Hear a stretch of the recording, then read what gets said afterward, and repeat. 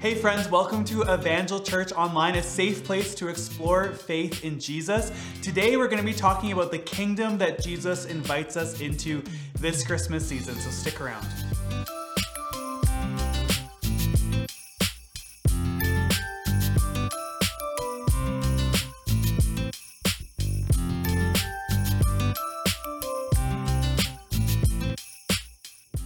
Well, hey friends, my name is Marcus and I'm one of the pastors here at Evangel Church, and I'm so glad that you've joined us for week 2 of Countercultural Christmas, our Christmas series that we're going to be doing for the next couple of weeks.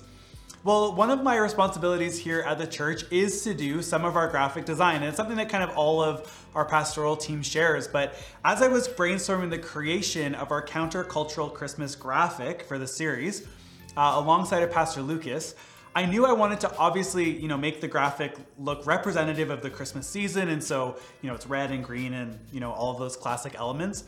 But I also wanted it to be indicative in some way of what we meant by countercultural.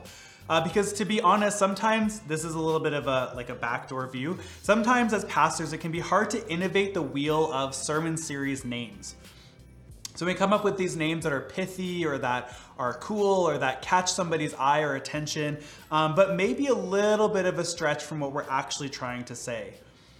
But as I consider this series of what we did intend by the word countercultural is to live in such a way that is reflective of Jesus' kingdom, that the Christmas story shows us the way that we live differently as believers. And it shows what's reflective of Jesus' kingdom, which is an upside down kingdom. It's upside down in the way that we often think that kingdoms are established. Because when we look at history, we see that kingdoms were established by typically through the leveraging of power and politics, through the conquering of other people or other nations, and the subjugation of people under the authority of a ruler of some type.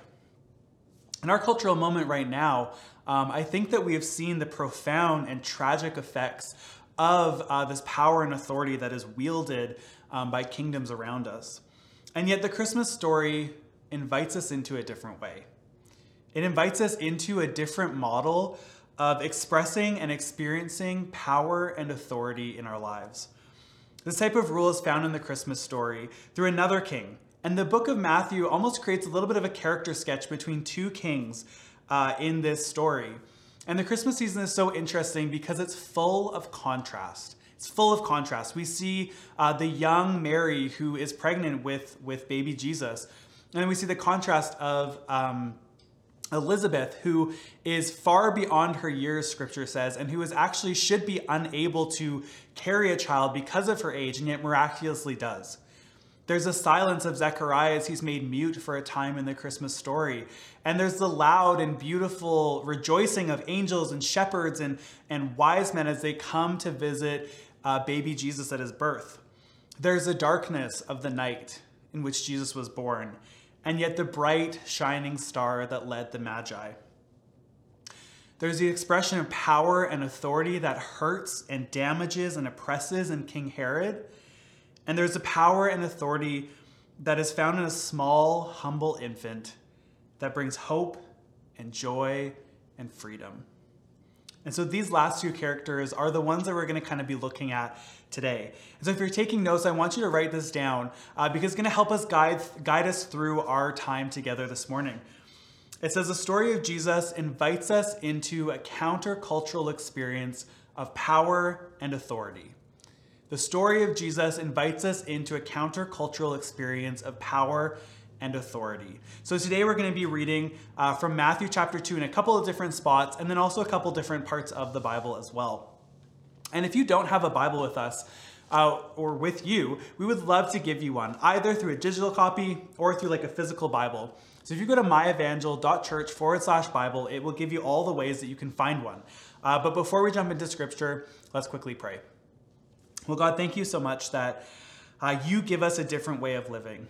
That as we find ourselves constrained and challenged and frustrated, sometimes by the way that we find ourselves in the world, that you offer us a different way through you.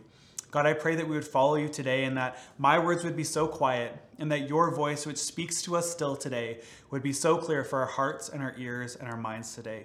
God, we love you and we pray this in your name. Amen. Amen. We're going to be reading from Matthew chapter 2, verse 1. It says, "Now after Jesus was born in Bethlehem of Judea, in the days of Herod the king, behold, wise men from the east came to Jerusalem, saying, 'Where is he who has been born King of the Jews? For we saw his star when it rose, and have come to worship him.'" Well, we see the first king of this story introduced, King Herod.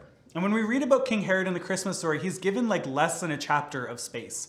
So he almost seems like he should be kind of a momentary blip in the narrative of the Christmas story, but also in history. But that's actually not the case as we look at history. His story is actually quite interesting and is really important for us to be able to understand why he's mentioned in our story today. Well, Herod the Great, this is the Herod that we're talking about. It's confusing. There's a couple Herods throughout Scripture, but Herod the Great is the one that we're talking about, and he was an Edomite. And he was sometime in his life, probably in his earlier years, he had converted to Judaism, the religion that was of God's people. And so he lived kind of a little bit of a double life, where his rule was appointed by the Romans, and yet he ruled over Judea, which is God's people, the Jewish people. And so when we consider his authority and power that he was given, the fact that he was Jewish, that it would seem that likely he would have led in such a way that benefited the Jews. But this was actually not the case. To some extent, he actually ruled in a way that outwardly seemed that this was, but is maybe not the case when you dig a little bit deeper. Carson, a popular commentator, says this. He says he, and this is King Herod, was wealthy, politically gifted, intensely loyal, and excellent administrator, and clever enough to remain in the good graces of successive Roman emperors. His famine relief was superb, and his building projects, including the temple begun in 20 BC, were admired even by his foes. But in reality, actually, King Herod lived and led in a very opposite and different way. He was a punitive, cruel ruler who did anything he could to hold on to his power and authority, including oppressing the very people that he identified with, the Jews. And Herod seemed to be paranoid when it came to holding on to his power. And he was so paranoid that when he came to power shortly after, he actually murdered 300 Jewish court officers. He executed his wife Mariamne with no basis other than he was suspicious that she was conspiring against him. He murdered her mother, Alexandra, his eldest son, Antipater, his two other sons, Alexander and Aristobulus.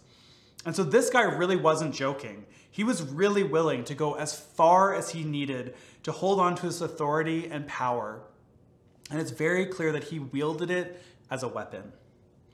So it's not surprising when we read in Matthew 2, verse 3-4, that when Herod the king heard this, that Jesus had been born and that they were going to worship the King of Kings, he was troubled, and all Jerusalem with him. And assembling all the chief priests and scribes of the people, he inquired of them where the Christ was to be born. We see that this troubled spirit led Herod to explore just who this Jesus was, especially because he was given the title the King of the Jews, like almost before he was even born. And we see, obviously, that as a new king is beginning to be identified and rising up, that current king had a timeline. And so Herod wanted to extend his timeline however he could. And so he inquires about who this Jesus is. But obviously his reasons for exploring who Jesus is were not born out of a genuine desire to know him. But they were actually born and fueled by insecurity and a fear of losing the power that he desperately held on to. And if I can just take a bit of an aside from our story, all of us are either on a journey of exploring faith or are growing in faith. And friends, the posture, the attitude in which we approach Jesus will often determine the outcome of what we find. Well, if you approach Jesus, whether a believer or somebody exploring faith, with an attitude of suspicion or cynicism, then you will always find a Jesus that is untrustworthy and that's easy to dismiss and who only serves to bolster your suspicion or your cynicism. But friends, it doesn't have to be that way. There's a better way to kind of approach exploring faith, to approach Jesus. It doesn't have to be that way. because all of us have a choice in how we explore faith. And I think that it needs to be in opposition to cynicism and suspicion.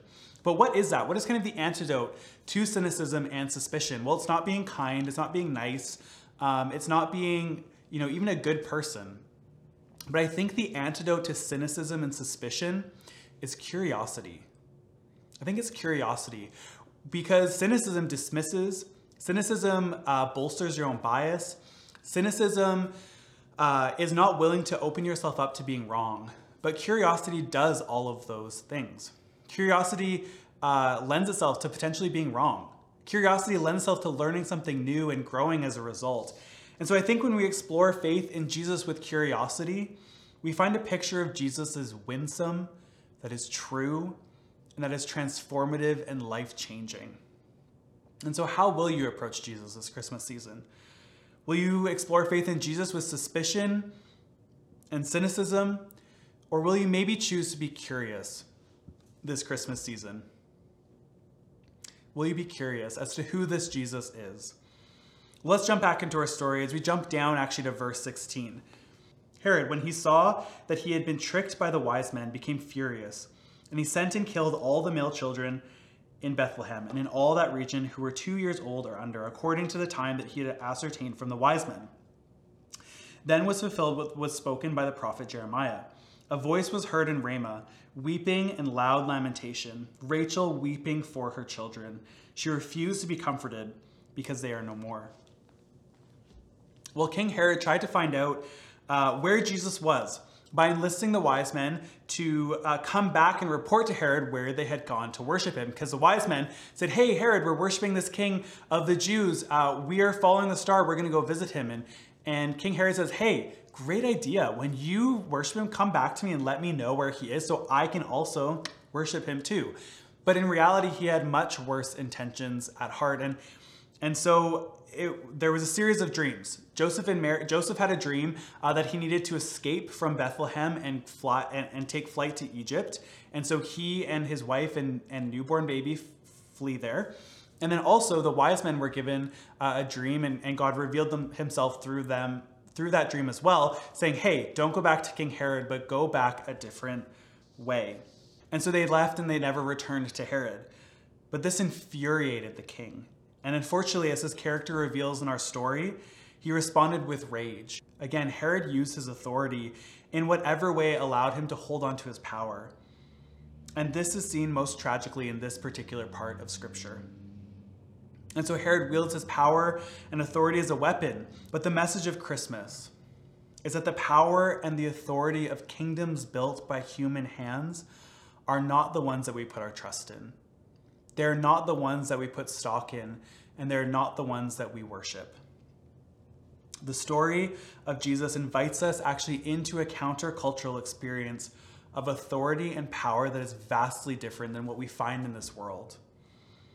But since all of us live in a sin-tainted world, any structure of authority and power will in some way or can easily become corrupted. But Jesus offers us a better way and a better experience of authority and power. Isn't it so interesting that Jesus, in his willingness to come to earth and bring final resolution to the power of sin in our world, chose first to come as a baby? Now, if you know me, and maybe you don't, I love babies. I find them super fun. They're really fun to hold. They're fun to kind of make fun faces with. And they're also really fun to give back, once they start crying or, when the time comes. And, I would say I'm good at holding babies and managing babies. And some people call me the baby whisperer because sometimes I can put, those children to sleep and whatever. But it's crazy. As much as I love babies, as much as I find them fun and just a source of joy, I also find them deeply terrifying.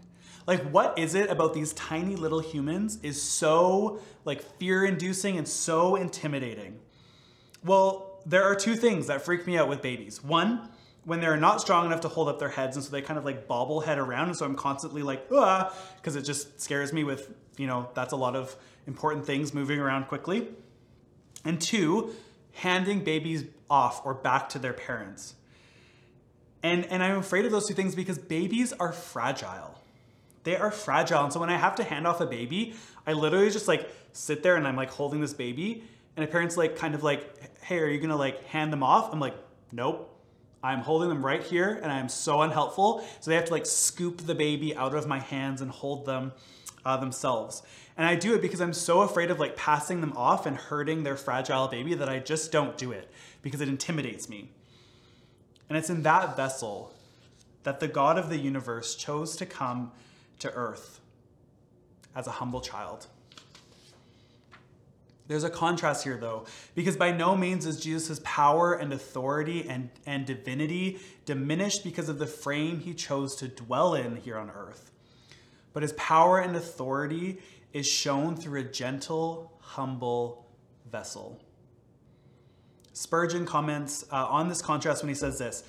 He says, "A stir begins as soon as Christ is born. He has not spoken a word. He has not wrought a miracle. He has not proclaimed a single doctrine. But when Jesus was born," the quote, "at very first, while as yet you hear nothing but infant cries, and can see nothing but infant weakness, still his influence upon the world is manifest. When Jesus was born, there came wise men from the east, and so on. There is infinite power even in an infant Savior." From the moment of his incarnation, Jesus makes it clear that his kingdom is established with great power and great authority. In fact, it actually unseats and begins to destabilize a long-standing king's longevity and rule, but is one that is coupled with great humility and great meekness. Because Jesus' kingdom and power are so countercultural because they flip everything upside down. Power and authority is not expressed like Herod in oppression, in subjugation, and in cruelty, but in humility and servanthood and freedom. And what better picture to see this humility than in a baby wrapped in swaddling cloth and lying in a manger. And that's what great strength and power and authority is: servant-heartedness, freedom, humility. If you think those things are weak, then I would encourage you to open your Bibles and read just where that servanthood led Jesus. Isaiah 9, verse 6-7, is a prophecy of Jesus' birth and also his coming kingdom. It says, "For to us a son is born, to us a son is given, and the government shall be upon his shoulder, and his name shall be called Wonderful Counselor, Mighty God, Everlasting Father, Prince of Peace. Of the increase of his government and of peace there will be no end. On the throne of David and over his kingdom, to establish it and to uphold it with justice and righteousness. From this time forth and forevermore, the zeal of the Lord of hosts will do this." Listen to those words of Jesus' kingdom. The kingdom of God, mighty, everlasting, peaceful, just, and righteous. Well, I don't know about you, but those words are incredibly endearing, especially during this year and especially all that's gone on around us over this season, because our world has seen brokenness, death, hopelessness, declining mental health, physical health, and devastation like it hasn't had in at least my history. And this world needs a king and a kingdom that is mighty, that is everlasting, that is peaceful and just and righteous like it never has before. And this is the countercultural kingdom and power and authority that Jesus invites you into and invites you to submit under, even amidst all that is going on in our world. And this kingdom was and is established by sacrifice and servanthood rather than oppression and dominance. This is the king that we worship today and the kingdom that we are invited into together. The one who in Philippians 2, verse 5-10 says, "Have this in mind among yourselves, which is yours in Christ Jesus, who though he was in the form of God, did not count equality with God a thing to be grasped, but emptied himself by taking the form of a servant, being born in the likeness of man, and being found in human form, he humbled himself by becoming obedient to the point of death, even death on a cross. Therefore, God has highly exalted him and bestowed upon him the name that is above every name, so that the name of Jesus every knee shall bow in heaven and on earth and under the earth, and every tongue confess that Jesus Christ is Lord, to the glory of God the Father. Friends, let's not forget that Jesus didn't just come to overrule the power of the day. He absolutely cares about the injustices in our world and will exact his justice when he comes again. But friends, that time is not yet. His justice actually extends far beyond that, far further than that, because he came to overrule the power and dominion of sin and darkness in our world and in your and my life today. This is a beautiful story that Christmas invites us into, that Jesus has provided a better way so that we don't have to live under the oppression and subjugation and domination by the ruler of the world, who is Satan. And the invitation to join this upside down kingdom is free for each of us. And not only that, but if you've been a part of that kingdom but has maybe strayed, that this kingdom is still inviting you to come home to the King of Kings as well. Whereas the kingdom of the enemy seeks to rule over you in a dominating way and trap you, the kingdom of Jesus is freedom through submission to Jesus.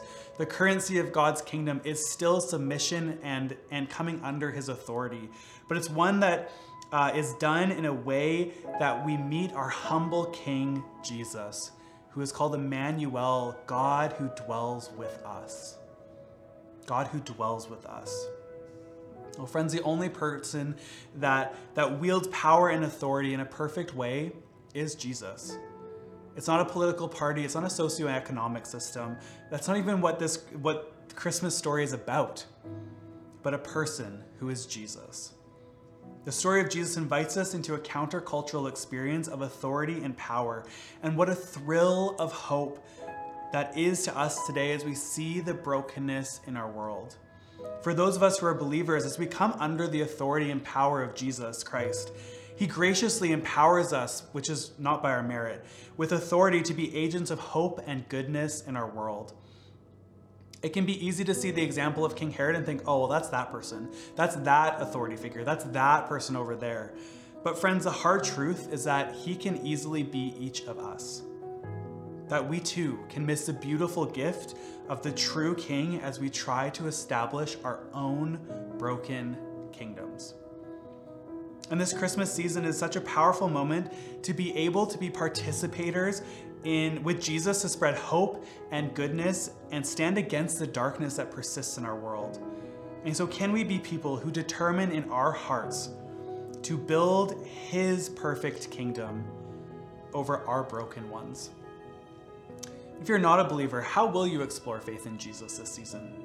Will you approach the humble King of Kings with skepticism and cynicism, or will you choose to be curious?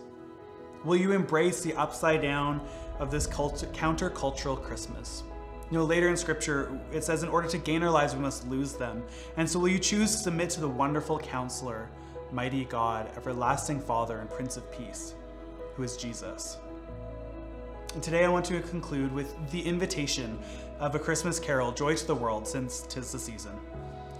It says, joy to the world, the Lord is come. Let earth receive her King. Let every heart prepare him room. Joy to the world, the Savior reigns. He rules the world with truth and grace and makes the nations prove his righteousness. And so friends, today, let's make room for his kingdom to grow in our lives and our world as we experience this countercultural authority and power in our lives. Let's pray. God, I thank you so much that you love us and that you are the King of Kings that we get to submit to, and that our submission to you brings freedom and hope and joy and life. And so, Lord, may we embrace that this Christmas season, and may we share that with those that we find ourselves with as well. God, we love you and we thank you. We thank you that you came to this earth to save us. We pray this in your name, Jesus. Amen. Amen. Thanks, friends, for joining us today.